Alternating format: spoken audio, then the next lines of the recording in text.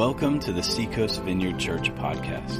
We are a vineyard church located in Myrtle Beach, South Carolina, and we invite you to enjoy this message from God's Word.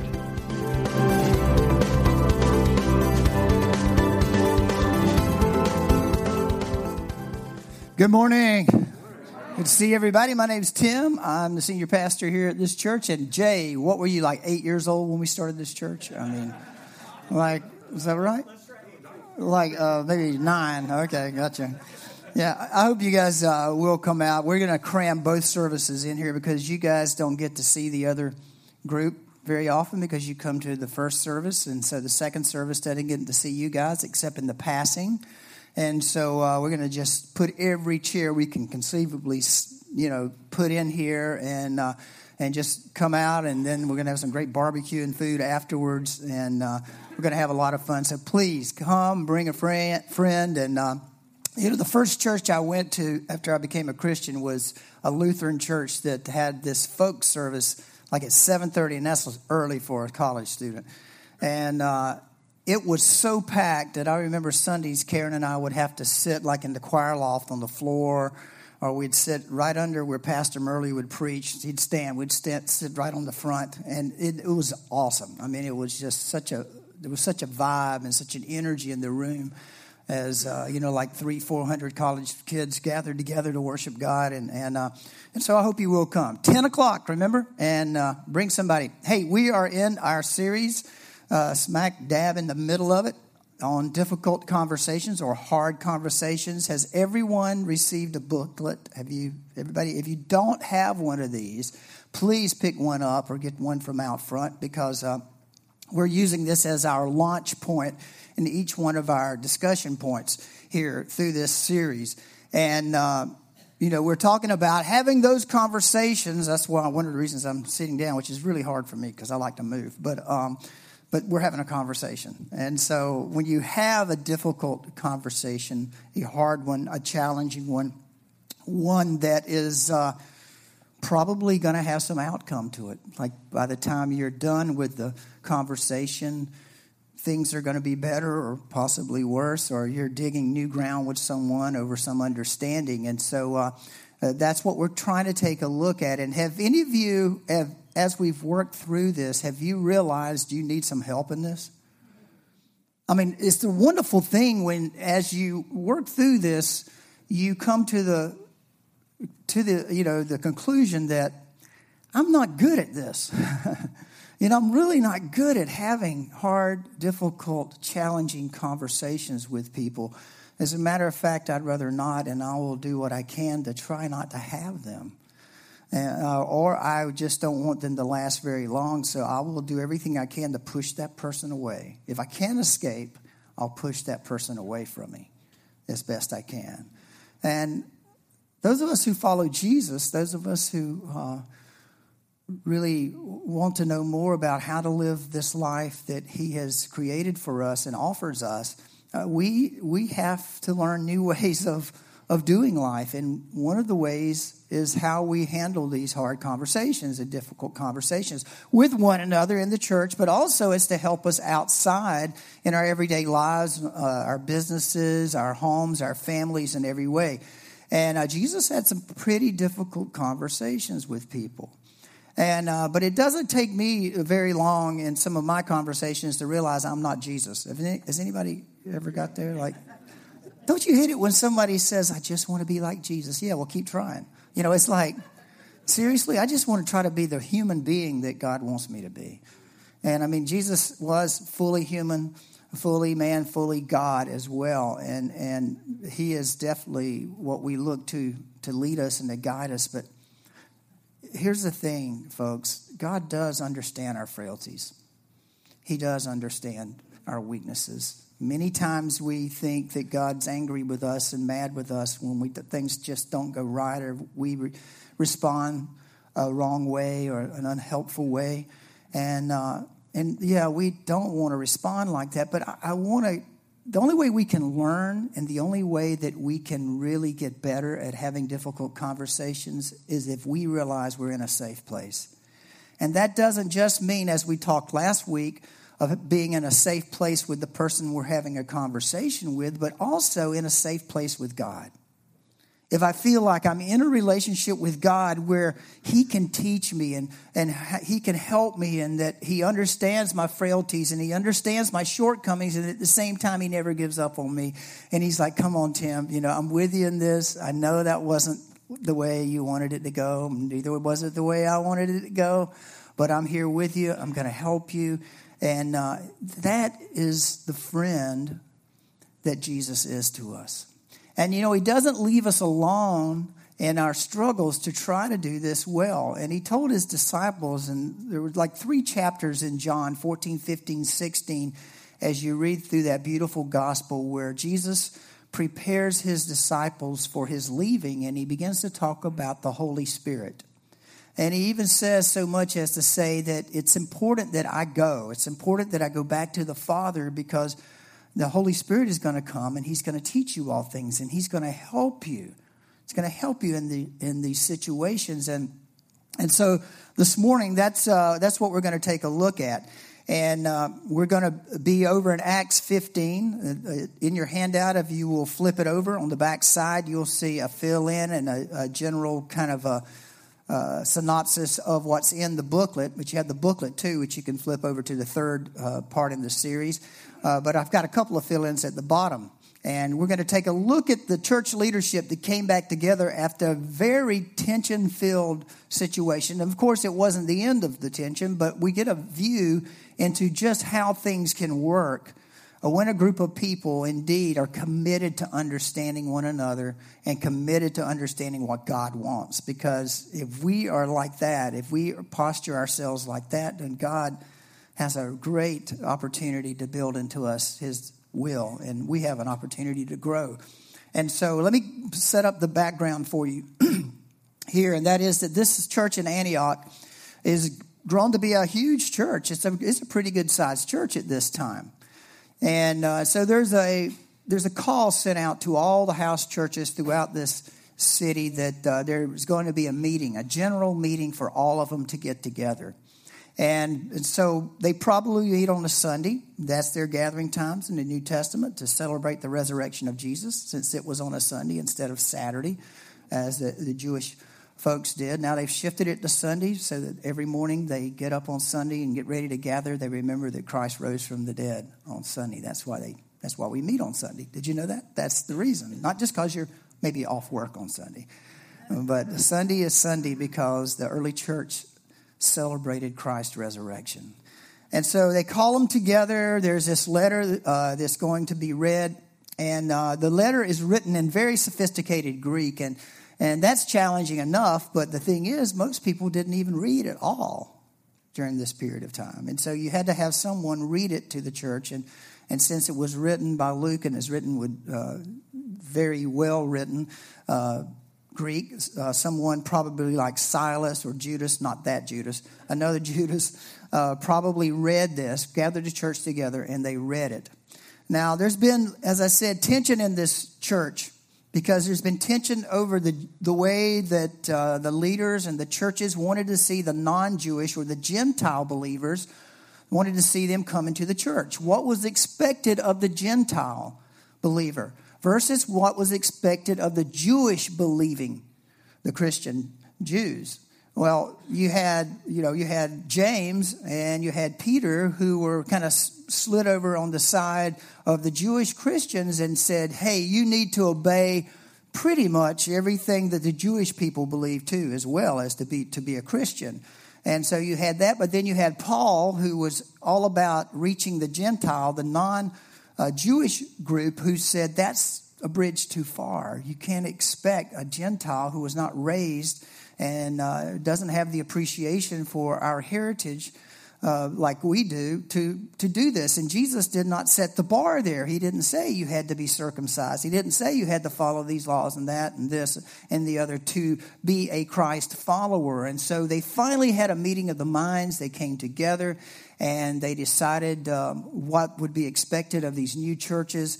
And that's where we joined the church this morning. So in Acts 15, verses 30 through 31, we read this. The messengers went at once to Antioch, where they called a general meeting of the believers and delivered the letter. And there was, listen to this, great joy throughout the church that day as they read this encouraging message. Your third affirmation in this series is the Spirit can create unity where it once seemed impossible. Let's pray. Father, thank you for this time together this morning and for such a, Lord, what a challenging subject, but one that we need to talk about, and we need to learn to be artists in, Lord, and to be better at this. And so help us this morning, and Holy Spirit, as we talk about your part in our conversations, we ask that you would come and inhabit this place, that you would help me in my weakness. Lord, give me the gift of teaching over the next few minutes. Help me choose the right words. Breathe life on your word this morning and capture our hearts with hope. Hope for healing, Lord, and hope for, Lord, better conversations and more understanding among ourselves, our families, the people we work with, the people we serve with. Lord, help us, teach us. We're here to learn. And so come, Lord, in Jesus' name. Amen. Well, as you follow through in your booklet, you'll see the first one says you may be right. You may be right in this conversation, but still the person leaves. And you may not get it. You're like, wait a minute, I was right. Can't they see I'm right? But still they either separate the friendship, they leave the church, or they quit the job, or they don't talk to you anymore. And it's hard for you to get it because you say, anybody would understand I'm right.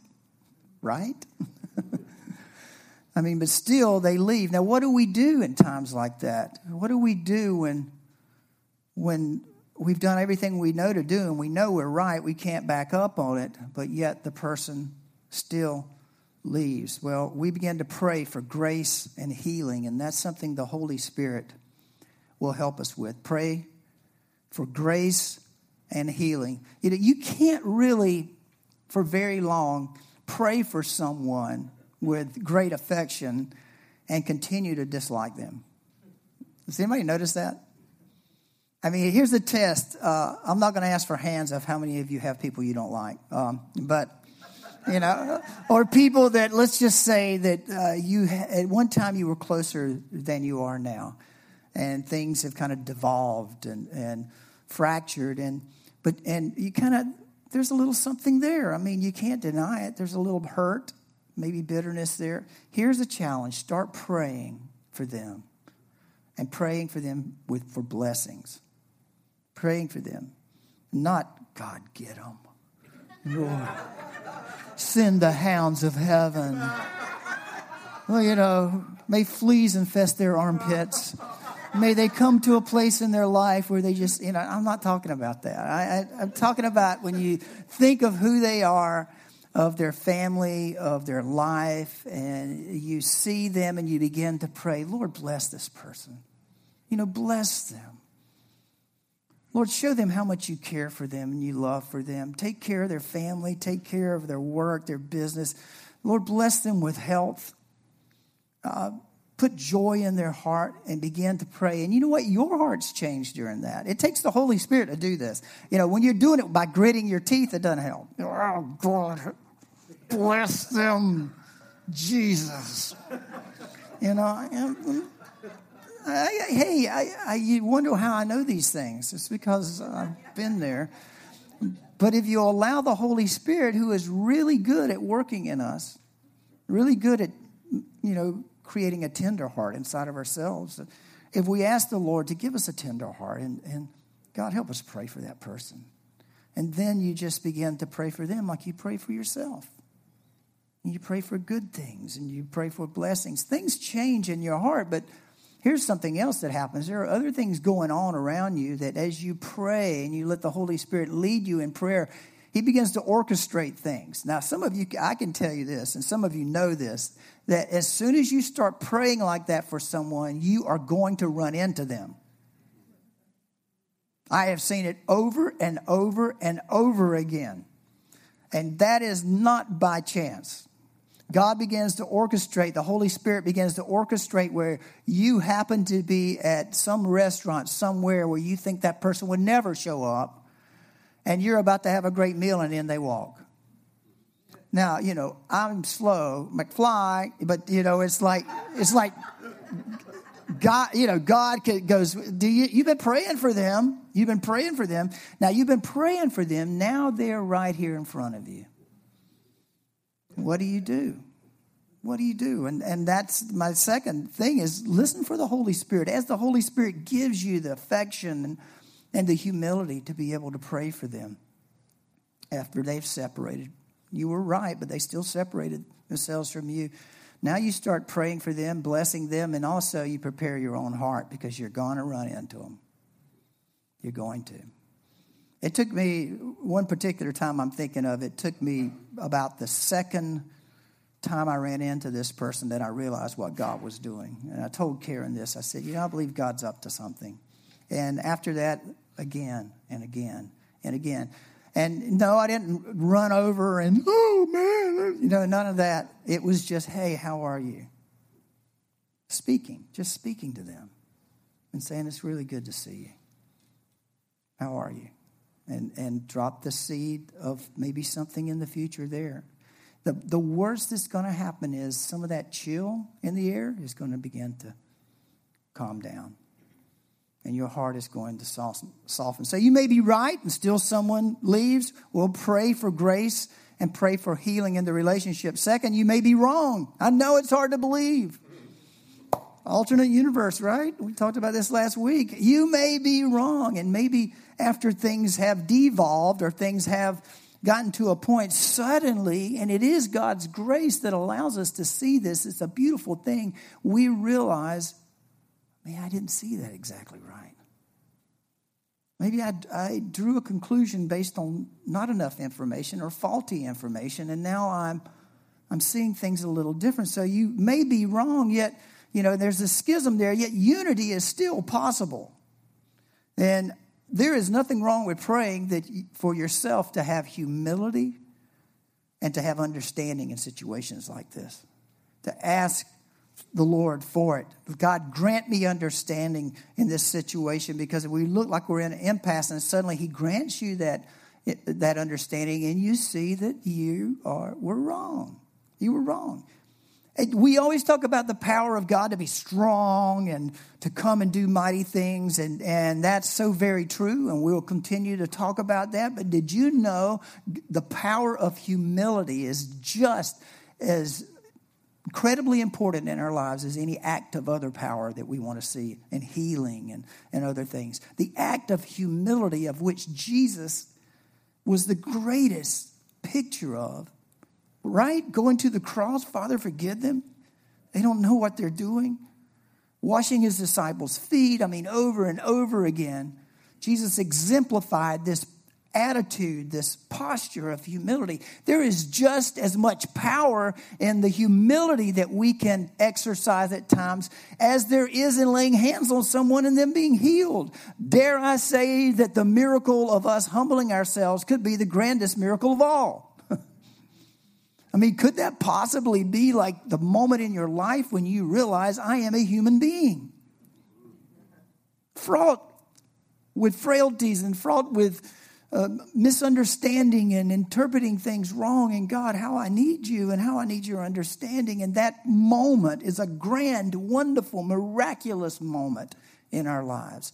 And so we can pray for that when we're wrong. The minute you realize you're wrong, I know you shrink. Inside you go like this, like a piece of paper being crinkled up. You know why? Your pride, right? Who would have ever thought you could have been wrong? Everybody but you. That's right. Yeah, it's like, huh? Everybody but you knew it. Everybody but you know it. They know it. But your insides just crumple. Well, that's a time to say, Lord, okay, I embrace you, God, your power of humility, the power to be able to be seemingly less in ourselves, which makes him much grander and more awe-inspiring to see him in us. There's this power in a holy humility. So can we practice this? Can we just practice saying, I was wrong? Can you do it? Let's try it. Ready? Here we go. I was wrong. But what usually follows? But if, right? Because you can't do it. You know, your insides, this pride, this sense of, value that you think is going to be diminished when you admit you were wrong, which only elevates you in the other person's eye. When you do admit you're wrong, it wants to hinder you from doing that. So it's when we say I was wrong, do not postscript it. Right? Don't postscript it. I was wrong, but if you hadn't have said that, I wouldn't have responded that way either. But because you did, but I'm sorry you took it the wrong way. What kind of apology is that? Seriously? I'm sorry you feel that way. That's helping. Boy, that relationship is going somewhere. Write down. Just, if you realize you're wrong, say it. Just say it. I was wrong. I'm sorry. And I know things are complicated. I know so many things feed into a situation like that, but God will give you another opportunity to unpack the dynamics later on. But the first step out when we realize we are wrong is to say we're wrong. The first step toward a possible reconciliation. And thirdly, it may not be that important. The whole thing you've got this disagreement over, it may not be that big a deal. Have you ever found yourself in arguments and getting heated with someone over an issue that absolutely is benign? It's like, I saw a guy on the job one time years ago get mad with me because we were in a debate over who was a better fighter, Muhammad Ali or Bruce Lee. And I knew he was ticking him off because he was a Muhammad Ali fan and I was a Bruce Lee fan. And so I'm just throwing, he wants to fight me after a while. I'll show you, And I'm like, geez, I was just having a fun conversation here. Sometimes it's just not worth the energy, and it's certainly not worth the relationship. Do you know where that line is? Do you know what's essential and non-essential in your relationships? Because there are a few golden things that are essential that we can't back up on. That's true in church.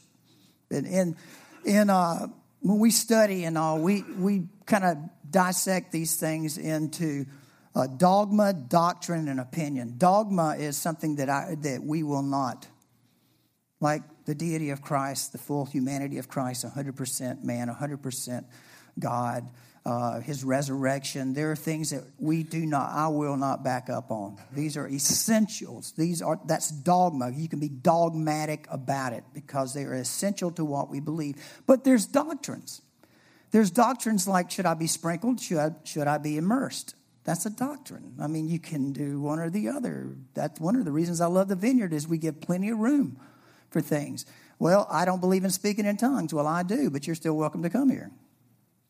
Nobody's going to, make you do that. Nobody's going to expect you to have to necessarily do that. These are they're not essentials. You get this? They're doctrines. And then there's opinions. When's Jesus coming back? Somebody said yesterday, I think, or something. But, it's like, dang, we missed it, folks. Here we are.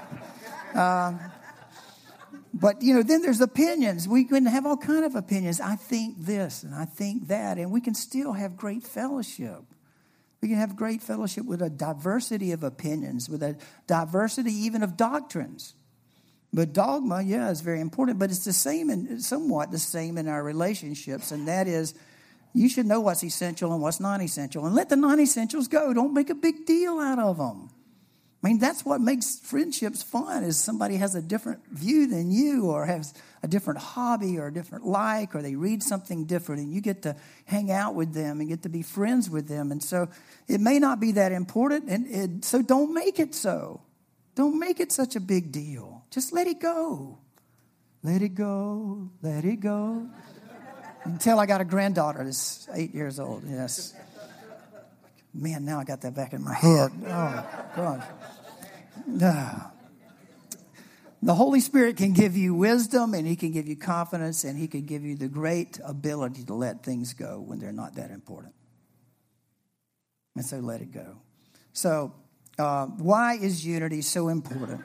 In John 17, this is one of those 3 chapters when Jesus is talking to his disciples. In John 17, 20 through 21, he says, I am praying not only for these disciples. Did you know Jesus prayed for you? Watch this. I am praying not only for these disciples, but also for all who will ever believe in me through their message. That's us. I pray that they will all be one, just as you and I are one. As you are in me, Father, and I am in you. And may they be in us, so that the world will believe you sent me. I am in them, and you are in me. May they experience such perfect unity that the world will know that you sent me. And listen to this, and that you love them as much as you love me. Wow. We need to, that little last part, that you love them as much as you love me. Some of you guys need to underline that in your Bible. You need to write it down, and you need to read it every single day. That will do you a world of good to read that every day. So why? Why does the Holy Spirit desire unity? Well, look in this verse. First, one thing is he wants the world to see the power of relationship. That's your fill-in. He wants the world, those outside of the church, to see the power of relationship. The relationship he has with his Father, he says, I have with you guys, and I want the world to see the type of relationship you guys can have together in unity, because that will be a testimony to me and my Father. You see how important it is? The work of unity is a very important work. Work hard at unity. We have to work hard at it sometimes. That's why these conversations are necessary.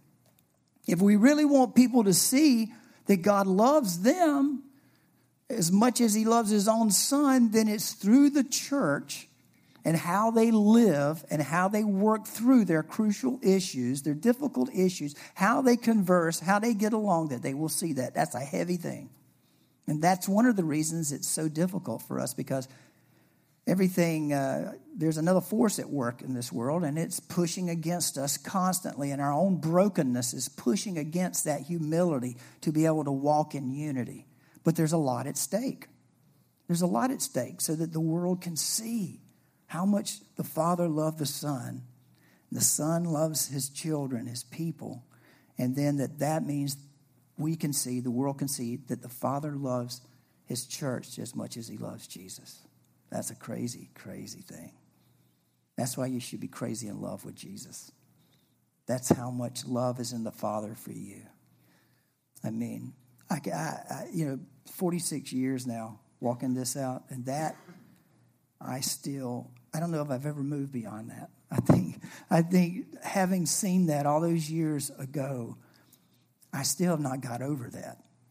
That is still such a profound, amazing thing that I'm like there. I can't get past that. That the Father loves me as he loves the Son. I mean, who does that? Who does that? That's an amazing God, right? And so if that kind of love is in the church and among us, then surely there's a pretty good way for us to work our differences out and to have these conversations and to do life together in such a way that the world can see this. The early church had a word for this. This is a few hundred years into the church. The word's perichoresis. Have you ever heard that? Perichoresis, Greek word. There's a dance. Maybe if you have a Greek background or something, you've seen it. But it's not just two people dancing. It's like three people dancing. And they begin to dance and they begin to twirl and move at such a rate of speed that after a while, the three single parts in that dance partnership become a blur. They're still there, but it looks like one. And the early church fathers used this word perichoresis, they call it kind of like the dance of the Trinity. That they're there in one and they're spinning, they're dancing together in such a way that you can see each one, but they're one. You get this? All three. perichoresis. And that dance, the power of the Trinity, the relationship of the Trinity, is meant to be expressed and lived out in the church so that we can do this dance together until we're walking together in such a way that the world sees us together as one. And,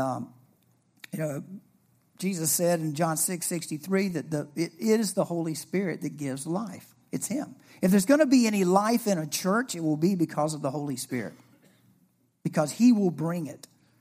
And that dance, that power of the relationship has the power to draw people and for people to see how God works.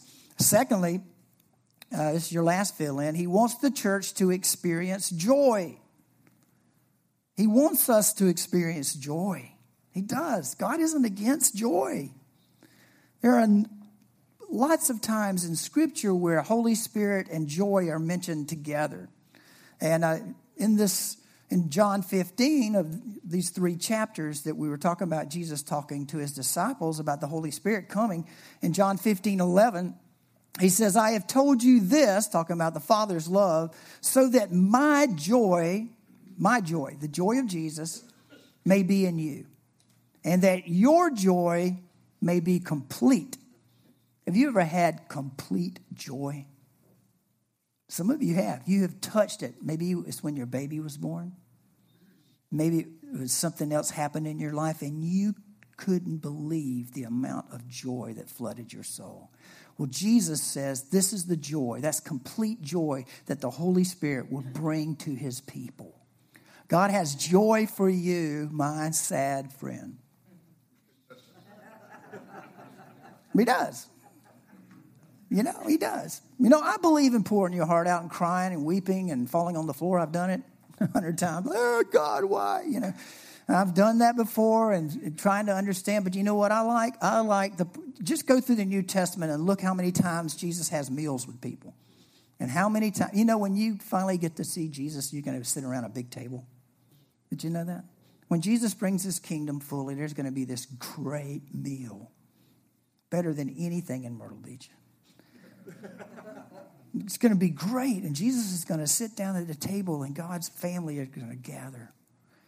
I like the feasting and the joy better than the fasting and the sadness. Now, I know they all come and God will walk us through all of it, but I love the feasting and the joy. We're going to do that next Sunday.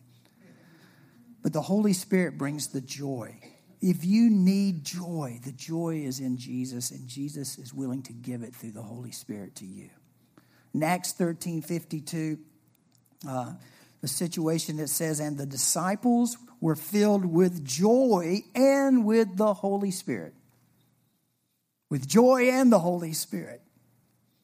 In Psalm 133, we get that grand description of Aaron, the priest, and how they would take a full bottle of oil, anointing oil, and they would pour it over his head as a sign of God's choice and of God's presence, of his anointing on the priest. And it goes on to say in 133, how good and pleasant it is when God's people live together in unity. For there the Lord bestows his blessing, even life forevermore. It's like the oil that flowed down upon Aaron's head, his beard, down onto his robe. That's the presence of the Holy Spirit and the joy of the Lord that comes upon people when he is present. And Galatians 5:22-26 lists joy as a part of the fruit of the Spirit. If you walk with God, if you live with God, if you follow Jesus and you do it with others, then joy is going to be produced in your life. You're going to see it. Joy is a part of this. In difficult conversations, sometimes it's very challenging to maintain joy, is it not? But the Holy Spirit has that for us. And the unity, our unity in church, our unity in our families, as best as we can do it, and best as we can appropriate the presence of God, comes through the power of the Holy Spirit. Do you need joy this morning? Could you use a little joy in your relationships? You ever fallen into humdrumness? The everyday, same old, every day. Joy kind of breaks that up, doesn't it? When you have these moments of happiness, sheer joy when you look at a friend or a family or someone you know and they smile and you realize you have the same thing together. There's this joy that bubbles up in our soul. That's that supernatural thing too. I'm not talking about making yourself happy.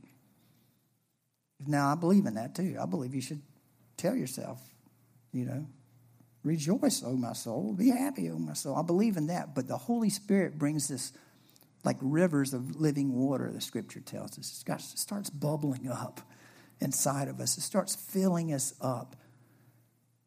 And in a church or in a relationship that has unity, there is no reason in the world you can't experience great joy and healing. Let's pray. Father, thank you for your word this morning. Lord, we could use a dose of joy. We could use your presence in such a way, Lord, that indeed there is a measure of happiness. So Holy Spirit, right now, if you would come and reveal yourself as the joy giver right now. Come, Holy Spirit, come.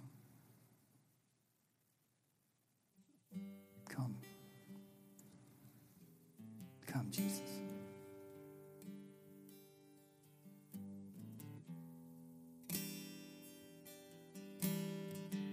Joy. Joy.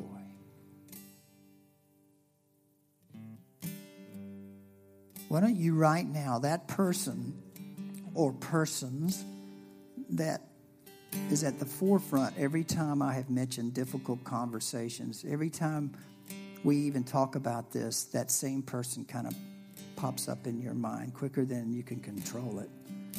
What if you prayed joy for them right now? What if you called their name out and just said, God, give them great joy? Just do it.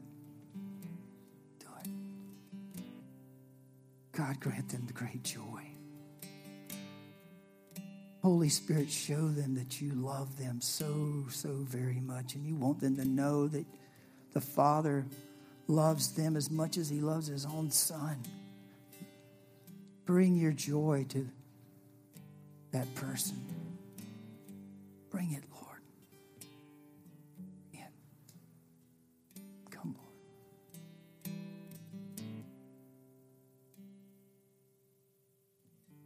Thank you, Lord. I may be way off here. Keep praying if you would, but while we got this moment, the thought came to me of someone named Tony that somebody's praying for. And can somebody help me if that's somebody? Sometimes God will drop these things in your heart. Sometimes you hit it, sometimes you miss it, but I'm going to mention it. Is there anybody praying here for anybody, Anthony, Tony, that is dear to your heart? Yes, okay. Father, we lift Tony up to you right now. We pray your great joy and we pray your presence, Father, right now. Your love, Lord, your grand love would overtake him. Come, Jesus. Come, Lord. Thanks for listening to the Seacoast Vineyard Podcast. We are a vineyard church located in Myrtle Beach, South Carolina, and you can learn more about us by visiting seacoastvineyard.com. If you need prayer, you can call us or email care@seacoastvineyard.com. If you feel called to support us financially through a one-time or recurring gift, please click on the Give tab at our website or text any amount to 84321 and follow the prompts.